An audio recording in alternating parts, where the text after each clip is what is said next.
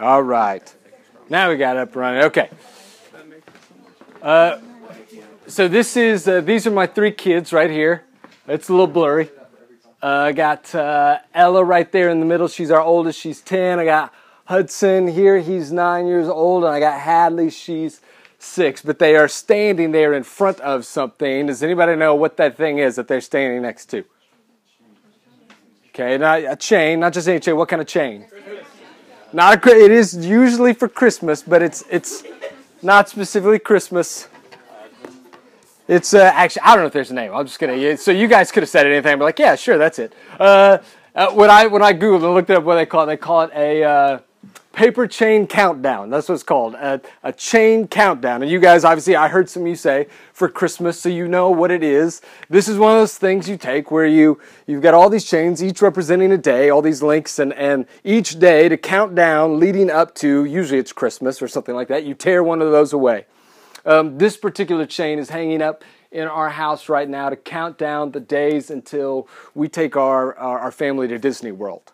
So this was like our big gift to them over Christmas. And they got super, I almost showed you the video of them discovering that they were going to Disney World. It's pretty epic, but I decided we don't have time. So my wife decided, it'll be fun. We'll make this little like countdown chain. To hang up there. And so she made this thing, she hung it up, she put it on there, and my daughter Ella, who loves like crafts and stuff like that, thought that was super cool. And I don't know, maybe we hadn't done that before, but I don't know what that is, but that's all right, we don't need it anymore. Okay. God, we need a new tech guy. All right, sweet. So anyway, my daughter Ella gets excited. She's like, you know what?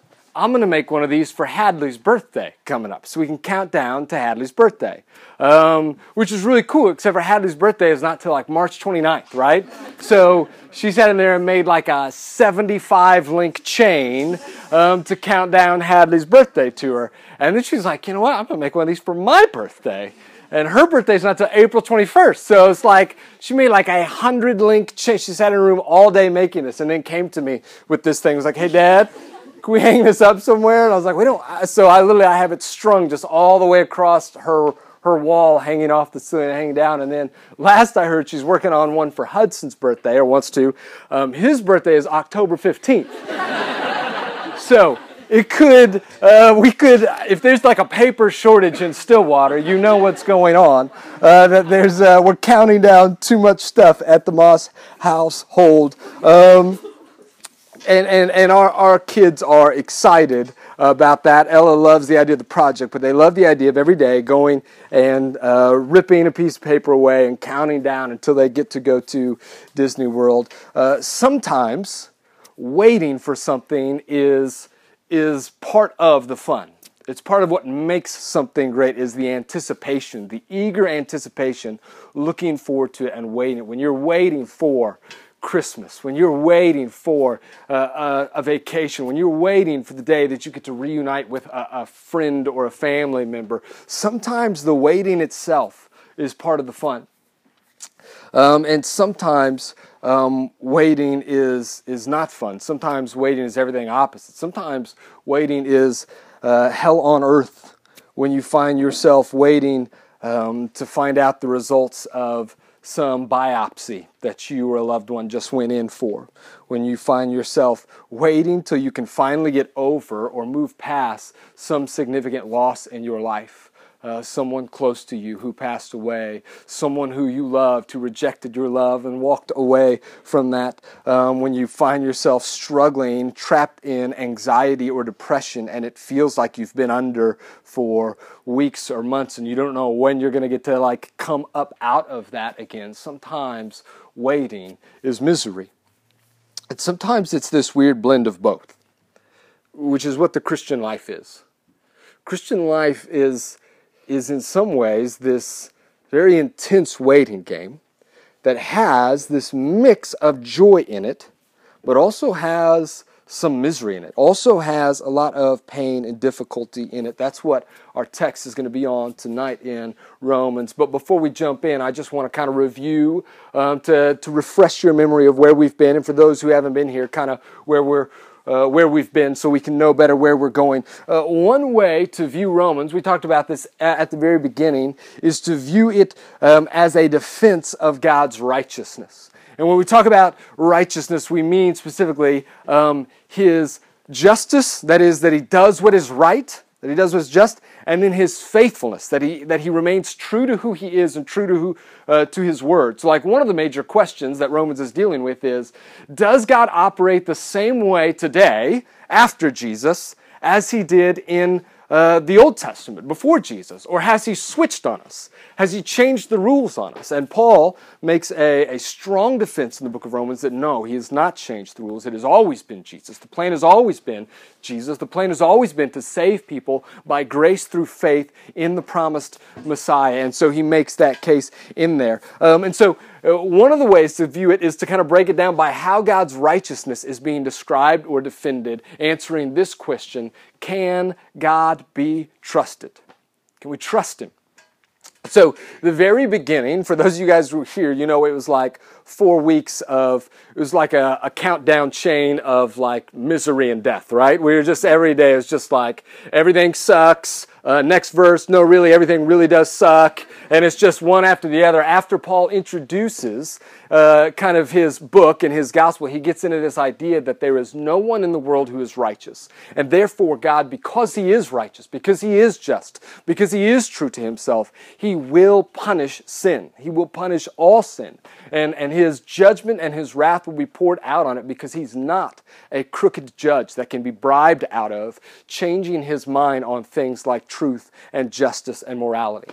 And then when we finally were able to get to 3:21, which is this huge swing, 3:21 into 26, and then on the way through the rest of chapter 4, we see God's righteousness in saving people through Jesus. So everyone stands condemned because of their sin, is the first few chapters, and then this, everyone has access to come back to God, to be saved through faith in Jesus. And what he shows in this is, like we said, that God is righteous in this, that He is true to Himself, that this is true to His plan from the beginning. And then we've been in the last several weeks, as we closed out the fall semester, God's righteousness in giving new life. That He remains faithful, that His goal was not just to save you so that one day you can go to heaven and we're all kind of done, but that He is actually at work in the lives of those people who He's saved, changing them and giving them a brand new life. So we came and we were in Romans 8. We're in the middle of Romans 8 right now. What some people consider to be like the greatest chapter in the Bible. I love Romans. I've got a lot of passages I like. Romans 8 it's one of my top, but it's up there. It's really good. And a number of people would say this is like kind of center point of the scripture. So we're in the middle of it. And in Romans 8, he's been showing that this new life that we have is spirit driven. It's one of assurance and confidence and endurance that we can have and freedom from sin and fear. And he says in chapter 8 that all of this is made possible because of the Holy Spirit. Now, I want to read the last few verses that we finished with in December. The last few verses that we finished with in Romans that will lead us in our text today. And as we do that, Chase, I want to have you come up here for a second, man. Chase is actually going to recite our text for us. Some of you guys have been working Memorize Romans 8. And so we're going to have Chase speak that text to you. But before he does, I want to read this so you can hear the context and how it flows together. These were the last verses we read. Romans 8. Starting in verse 15, actually I'll go 14. For all those led by God's Spirit are God's sons. You did not receive a spirit of slavery to fall back into fear. Instead, you received the spirit of adoption, by whom we cry out, Abba, Father. The Spirit Himself testifies together with our spirit that we are God's children, and if children, also heirs, heirs of God and co-heirs with Christ. Here it is. If indeed we suffer with Him, so that we may also be glorified with Him. And that thought right there, suffering in order to be glorified, is what leads Paul into this next section that we have right now. Take away, Chase. For I consider that the sufferings of this present time are not worth comparing with the glory that is to be revealed to us. For the creation waits with eager longing for the revealing of the sons of God. For the creation was subjected to futility, not willingly, but because of Him who subjected it, in hope that the creation itself will be set free from its bondage to corruption and obtain the freedom of the glory of the children of God. For we know that the whole creation has been groaning together in the pains of childbirth until now. And not only the creation, but we ourselves, who have the first fruits of the Spirit, groan inwardly as we wait eagerly for adoption as sons, the redemption of our bodies. For in this hope we were saved. Now hope that is seen is not hope, for who hopes for what he sees? But if we hope for what we do not see, we wait for it with patience. Likewise, the Spirit helps us in our weakness, for we do not know what to pray for as we ought. But the Spirit himself intercedes for us with groanings too deep for words. And he who searches hearts knows what is the mind of the Spirit, because the Spirit intercedes for the saints according to the will of God. And we know that for those who love God, all things work together for good, for those who are called according to his purpose. For those whom he foreknew, he also predestined to be conformed to the image of his Son, in order that he might be the firstborn among many brothers. And those whom he predestined, he also called. And those whom he called, he also justified. And those whom he justified, he also glorified. Thank you, brother. That was wonderful, man. I appreciate it very much. So this one commentator says that the theme of that passage is our future glory. Actually, I don't know if you noticed. The very first verse opens up with that idea. Okay, I consider that our present sufferings are not worth comparing with the glory that is going to be revealed in us or to us. And then it closes with that. That's the very last word there. That those he justified, he also glorified. So front and back, beginning and end is glory. And then in between, though, Paul makes these three little points about it. The first is this, that God's glory, or the glory of people and creation, is the climax of God's plan. Okay? The climax. It's what everything is headed for. Our future glory with Christ. Second, though, it's not here yet, so we must patiently endure. And then the third thing is this, that it is God who provides what we need to endure. Those are the three things we'll see as we walk through this text a little bit. Let's look at verse 18. I'm in that actually CSB tonight just because this is what I've been reading it in a lot recently. It's similar to the ESV. It says this, "For I consider that the sufferings of this present time are not worth comparing with the glory that is going to be revealed to us." What does Paul mean when he says the sufferings of this present time? First, and this is kind of the primary definition of suffering when we read about it in the New Testament. It is the specific hardships that we would face because we are Christians.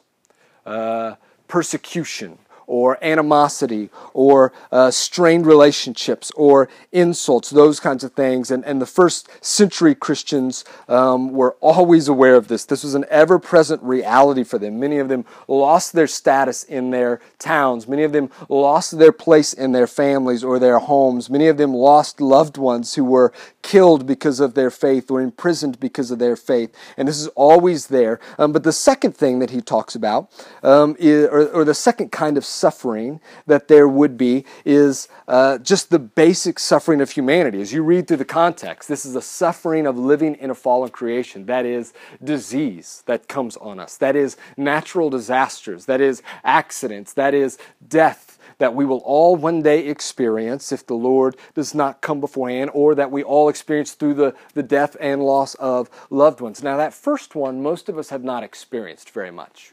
We don't have to work with that. And so sometimes we're unable to catch the full weight of the beauty of a chapter like this. Most of us in here have never been persecuted for our faith. But some of us in this room have experienced hardships that is specifically connected to your following Jesus. Some of you have been rejected by friends because of your choice to follow Jesus and not do what they want to do. Some of you have a severing, or at least a tension, a strain in your relationship with a parent or a sibling that you love, but there will never quite be that full connection that you long for because your decision to follow Jesus has placed a little bit of separation between you and them. But all of us know what it is to experience some level of suffering in a fallen world. All of us are going through those things today. I just heard this morning about a man by the name of Chris who helped Sunnybrook as we were, he was a consultant as we were considering how to add on this children's wing. This is what he does for his job. He helps churches work through the best way to kind of build that will benefit them and that kind of stuff. Chris had a young son who was born with Down syndrome. And he had this son in his home for 10 or 11 years. Several months ago, towards like fall of last year, his son was diagnosed with leukemia, and it was kind of a hard-fought battle, and then things seemed to kind of turn a little bit until all of a sudden something switched in December, and he just plummeted, and his son, I think yesterday was 1 month since his son had died.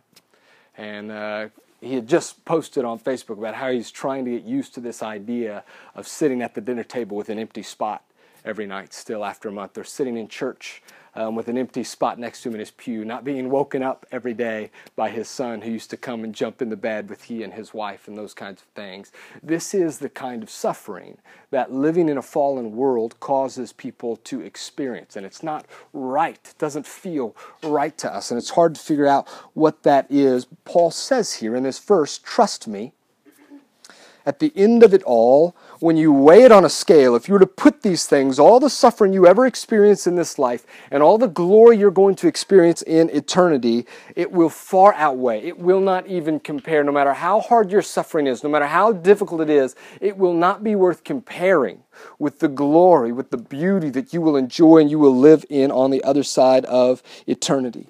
But he's not naive about how hard this life is.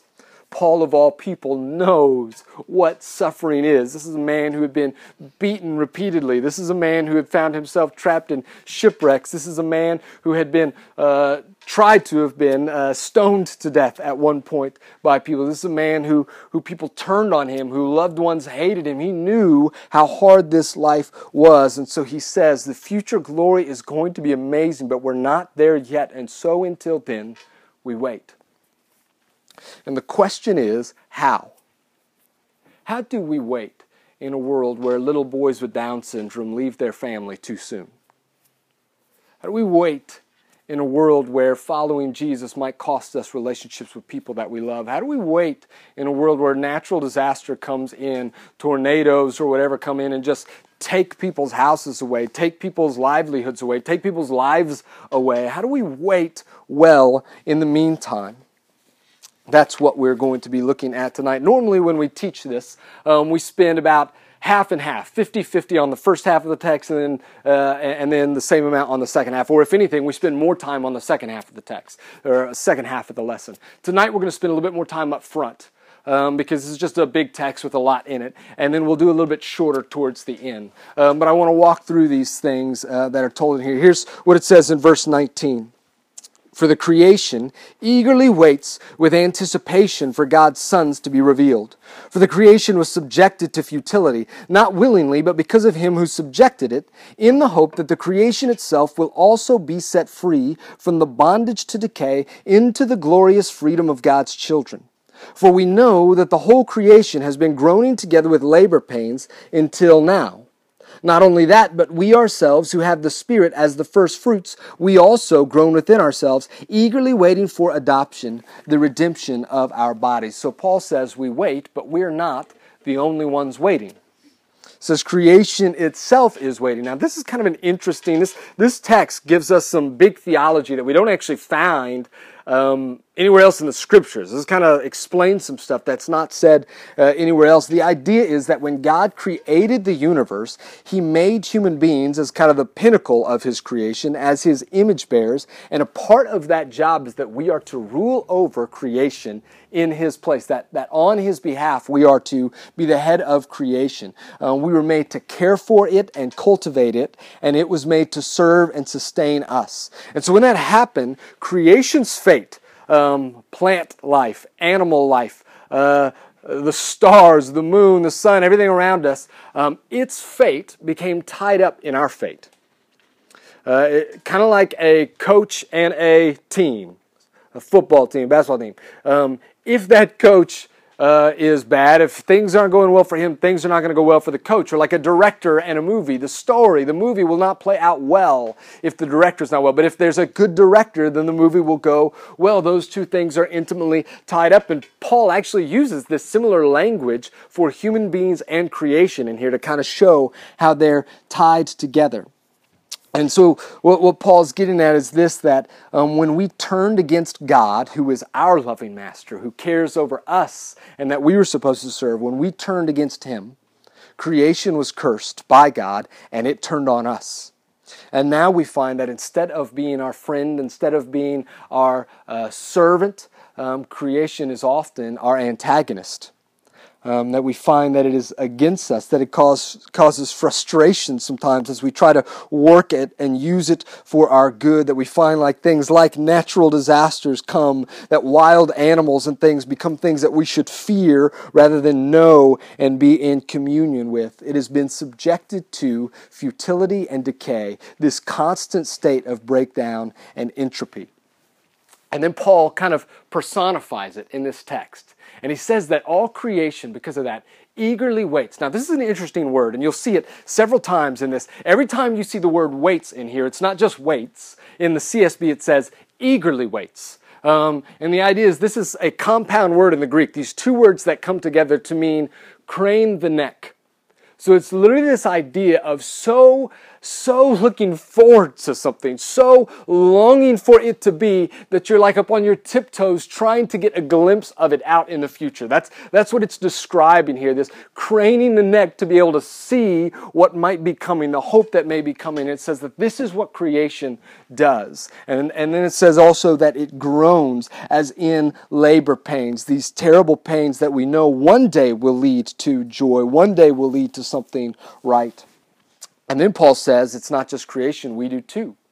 We eagerly wait. Those who have the Spirit eagerly wait for the redemption of our bodies, he says, for our adoption, for the day when this broken down version of me, this version of me that is constantly going from life towards death, every day one step closer to death, when that will be renewed and I will be made into what I was supposed to be, and all of us will. And what Paul is saying is when that happens, actually, it's not just going to be us. The creation that we're supposed to head up will all be made new again, will all be renewed. I don't know if you know this. When Jesus comes back, you will not go to heaven. Don't know if you know that or not. That's not the way it's described. When Jesus comes back, you will live in the new heavens and new earth. That the earth we live in now, the universe we occupy now, will be made new, will be redeemed, will be what it was always intended to be, as you will be what you were always intended to be. We will live here the way that it was meant to be, and somehow that will be combined with heaven. These two things will come together as they ought to be. Here's what he says in verses 24 and 25. Now in this hope we were saved, but hope that is seen is not hope, because who hopes for what he sees?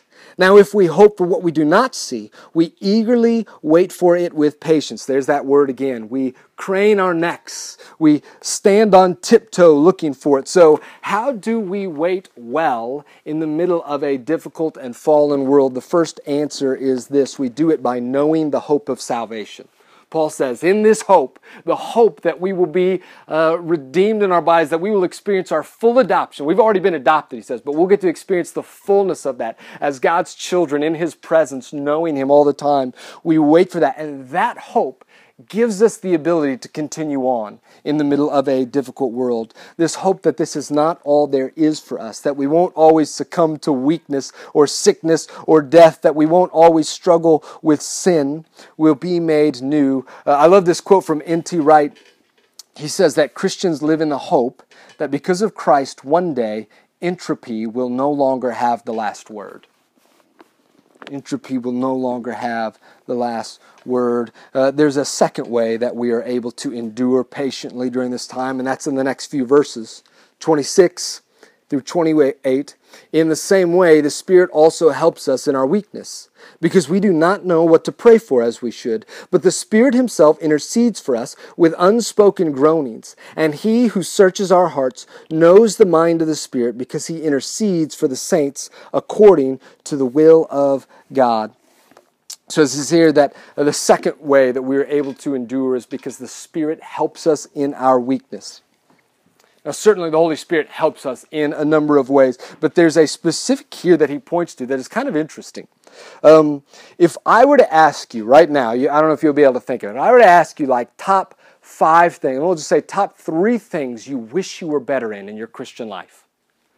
Top 3 things you wish were different about you wish you could grow in, that you're frustrated by in your Christian life, you could be better at.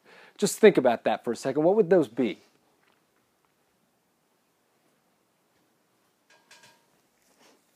Here's my guess. I don't know. My guess is that for a majority of you in there, somewhere on that list, top 3, is I wish I prayed better. I wish I prayed more. I wish I knew how to pray.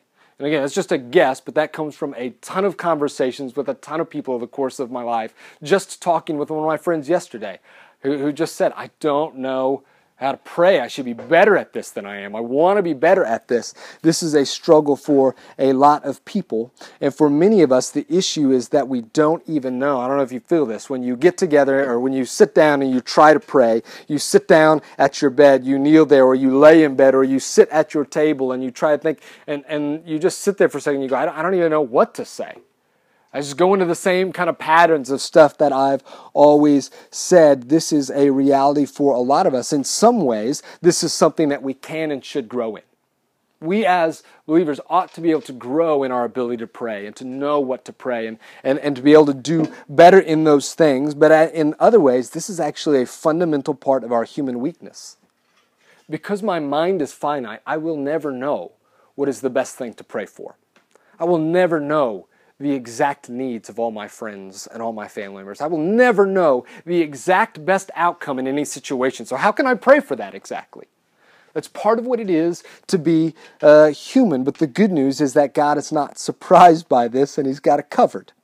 It says this, that the Holy Spirit, when we go to God and you sit there at the foot of your bed and you go, I don't even know. I don't even know how to pray about this thing. The Holy Spirit goes, I do. And the Holy Spirit is actually praying on your behalf with unspoken groanings, it says, communicating to Him.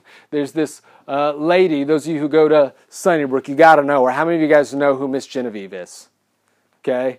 Miss Genevieve, she's this lady who sits on this little stool in the main hallway, says hi to everybody. She's somewhere like 180 years old, and she is the nicest, sweetest, most amazing lady in the world. If you go to Sunnybrook and if you have not stopped to say hi and introduce yourself to Miss Genevieve, you need to do that. One of my favorite things about Miss Genevieve is that she prays like nobody's business.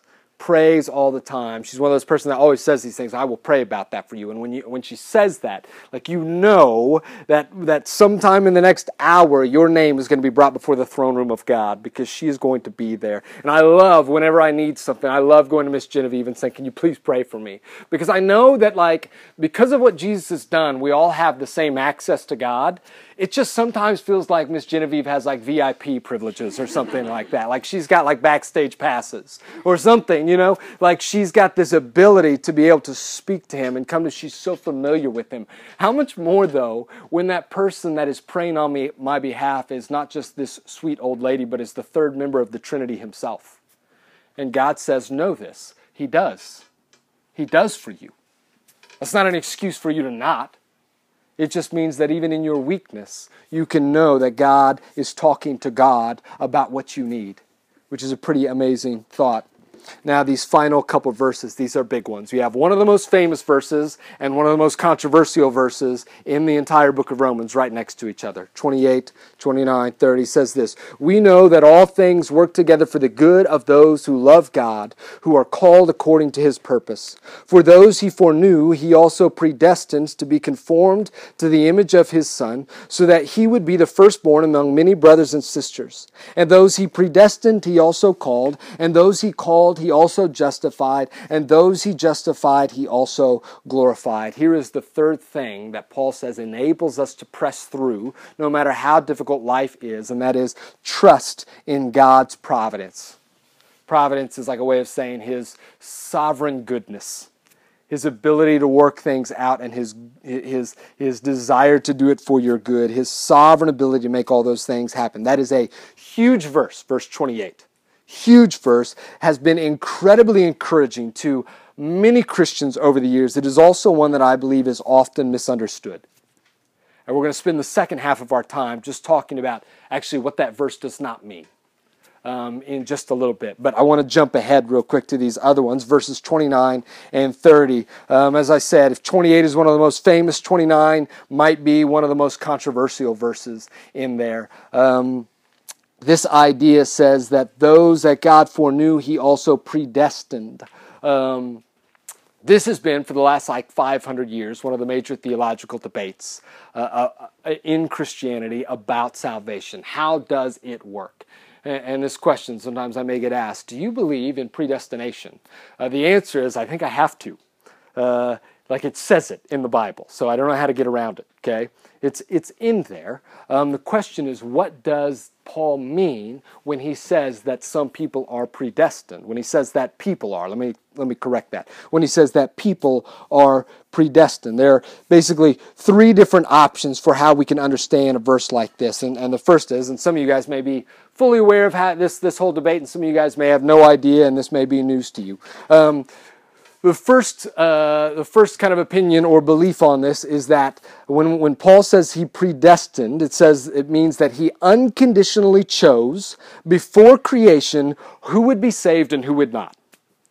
So before everything began, before time began, before the Garden of Eden, before all of that, God had in His mind those who He was going to save and bring with Him into eternity, and those that He was not. And so He went down and He said, Jared is in. Caleb is not. Sorry, bro. Zach is in. Casey is in. Sweet, you made it. Alyssa is not. Sorry, you didn't make it. This idea, and I don't mean to even speak about that lightly, but that's kind of the idea that God has predestined, predetermined those beforehand who will be His, and that He will make that happen. If He is determined that you are going to be saved, He will save you. Those He has predestined, He will call, and then He will justify, and then He will glorify. This is known as like the Calvinist idea, or actually the kind of technical term is unconditional election. That He elected, He chose beforehand, not based on any conditions, who would and would not be saved. The second idea is this, that God predestined those, what does Paul say here in this text? That those He predestined? That those He foreknew. And so the idea here is that actually, yes, God did determine beforehand who would be saved, but He did that based on His knowledge, because God's not bound by time. He's not stuck in time. He sees all things and all people in all places at all times, because He can be in the past and the present and the future. And so He knew those who would love Him, as Romans 8 says, Romans 8:28. He knew those who would love Him. He knew those who would, when encountered with the gospel, would repent and believe in the gospel, trusting Jesus to take away from their sins. And so He looked down and He said, Jared, I know him. He's going to do that. Caleb, yes, he's in. I know he's going to do that. Zach, I know they're going to do it. And so I determine now that they are mine, because I already know what's going to happen. And so in this case, what's actually happening is, yes, God is determining, but people still have free will. In the first kind of opinion there, the first stance, is that we do not have free will in this. God has already determined whether you're going to be saved or not. Hopefully you're in. If not, too bad. Okay. But in the second one, it believes that actually we have a free will, and God knew that based on our free choice what we would choose, and then He marked us as His own. The third option goes like this, that God did not predestine specific people, that He predestined instead a plan and a church. He predestined a people, like a whole people, a group of people that He would call His church, or the new Israel. So He did not predetermine what specific people would be in there. It's kind of like saying this, that we have predetermined that everyone who comes to the winter retreat and stays until the end this weekend will receive a $100 gift card to Chick-fil-A. Okay? We didn't really do that, so don't get excited, okay? But We determine everyone who comes and stays till the end gets it. Now, I'm not predetermining who's going to be there. I'm not saying Jared is in and Caleb is in and all those things. All I'm saying is that everyone who's in, this is my predetermined plan and I will make sure it happens, but it's up to you whether you're going to be in on that. And that's the idea. I got to think through this, but I think this is true. We never see that word predestined applied to individuals. It's always used in like a plural. It uses the plural Greek word for you in the book of Ephesians, in Ephesians chapter 1, where this idea is talked about. And here it says those. And so we never quite see that. And so I land a little bit more towards 3.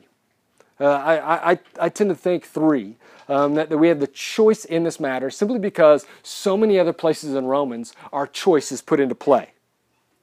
Repent, that we trust in these things, that we believe in Jesus, and those who reject it will be judged. And so I tend to land towards this idea. I can see, actually, I could get behind option 2. That makes sense to me as well. There may be a blending of those 2 ideas there. I'm not exactly sure.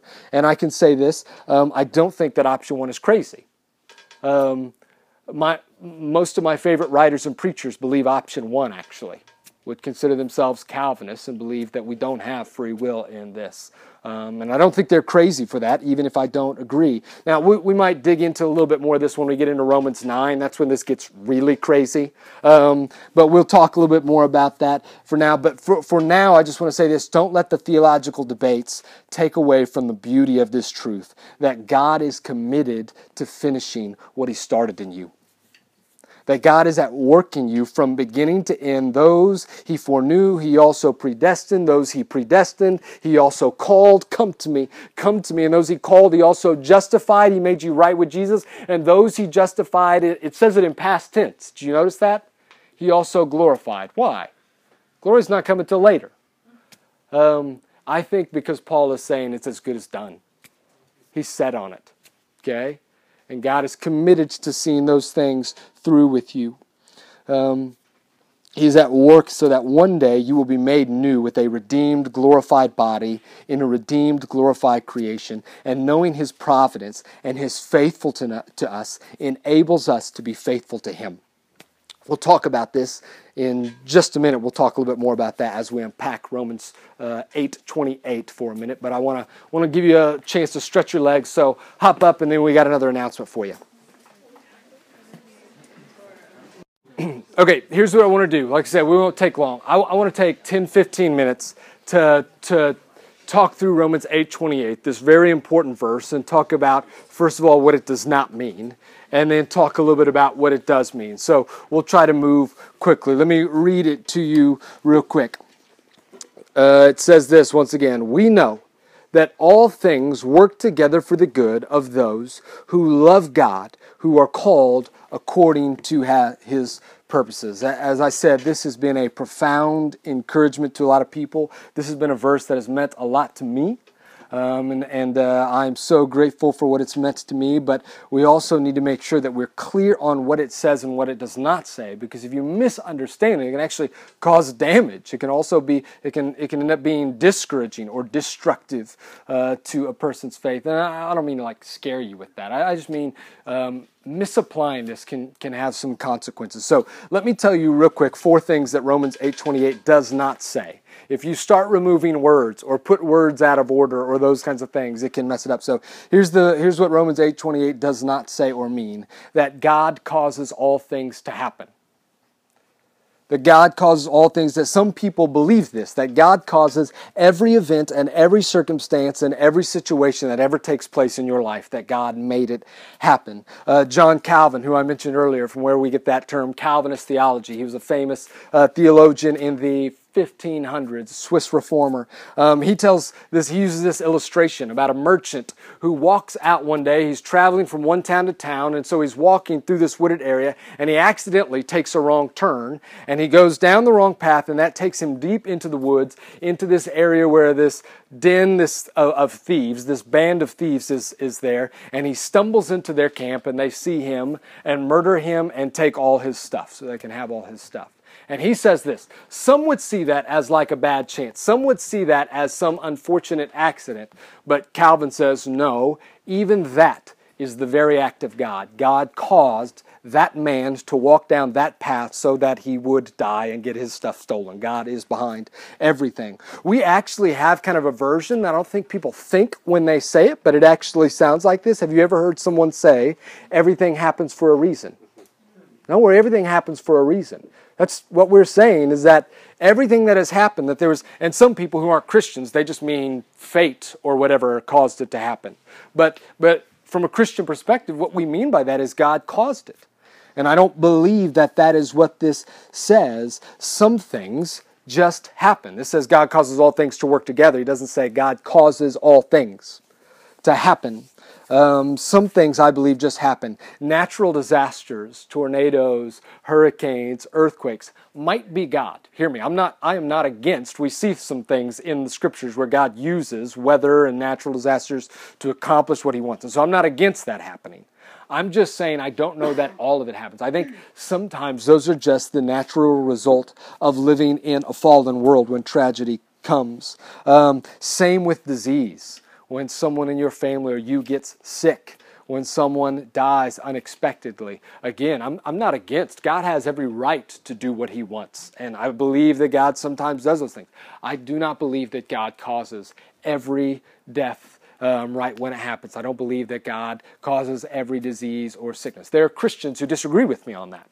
And so and that's okay. But I don't, that's not what Romans 8:28 is saying. So if they want to say that God caused, that's fine. They just got to go to another text, because Romans 8:28 is not saying that. Financial ruin. When you get if someone loses all their money, they lose their job. That might be God. Or it might be the result of your own foolishness, or the result of another person's foolishness or bad planning. You have a financial planner who gives you a bad call, or the market just crashes unexpectedly. Someone's sinful actions against you. Someone wrongs you or hurts you. Let me say this, that is not God. I don't think I can even say might be. James 1, verses 13 through 14 says this: whenever you are facing a trial, let that person not say, God is tempting me. Because God cannot be tempted by anything, nor does he tempt anyone. But instead, temptation takes place when someone, enticed by their own evil desires, is lured away into sin. That's what James says.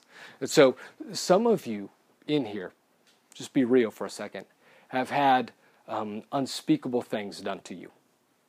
Have had people sin against you in some of the worst ways possible. And you've wrestled with how a good God could do something like that in this world. I do not believe, according to the scriptures, that God causes any person to sin. That's what James 1 says. And so therefore, when that was done to you, God did not do it, and he grieved over it. This is connected to this second thing that Romans 8:28 does not mean. It does not mean that all things happen to us all things that happen to us are in themselves good. Okay? He's not saying everything that happens to you is ultimately a good thing. If you believe the first thing, that God is behind all things, then that would mean that ultimately all the things that are happening to you are good. Even when disaster strikes, even when someone sins against you, ultimately it looks like a bad thing to you from your limited human perspective, but really it's a good thing, including, like I say, natural disasters or car accidents, sins against us. Listen, some things truly are just bad. They're just wicked, and they're sinful, and they're not good, and there's nothing good about them. When someone wrongs you or hurts you in some terrible way, when a car accident strikes and people are lost, there's nothing good about those things. I mentioned to you Chris and his son who just died. I don't believe that's good. If you really think about it the right way, Chris, if you'll just kind of change your paradigm, ultimately, I bet that's a good thing. I don't know that that's true. The promise is not that everything is good, but that in his sovereignty, God can take even the darkest things, even the lowest moments, and use them for our good. So that terrible thing that was done to you, that God did not cause that, but God is strong enough and good enough to take even that awful, horrible thing that you went through, that terrible thing that someone did to you, the tragedy that you've dealt with, and use that for your good. Number 3, Romans 8:28 does not say that all things work together if we love him enough. That's what some people read this. It says that all things work together for the good of those who love him, who are called according to his purposes. And some read that as those who truly, like if you love him enough, that when you love God, if you love him well, and if you have strong enough faith in him, if you really do trust him, and if you really are obedient, if you're a good enough Christian, then everything is going to work out for you, that God will bless you and cause things to work together for your good. And if things are not working out for your good, it means obviously that maybe you don't love him enough. Or maybe you don't have enough faith. If there's sickness in your life and you're not being healed from it, if you're not prospering, or whatever, some might even go so far to say, if you're not prospering financially, if you had more faith, then things would work out. If you had more trust, if you loved God more, then those things would come together, because God works all things together for those who love them or love him. But of course, this would mean that the Apostle Paul did not love God very much, because things did not always go well for Paul.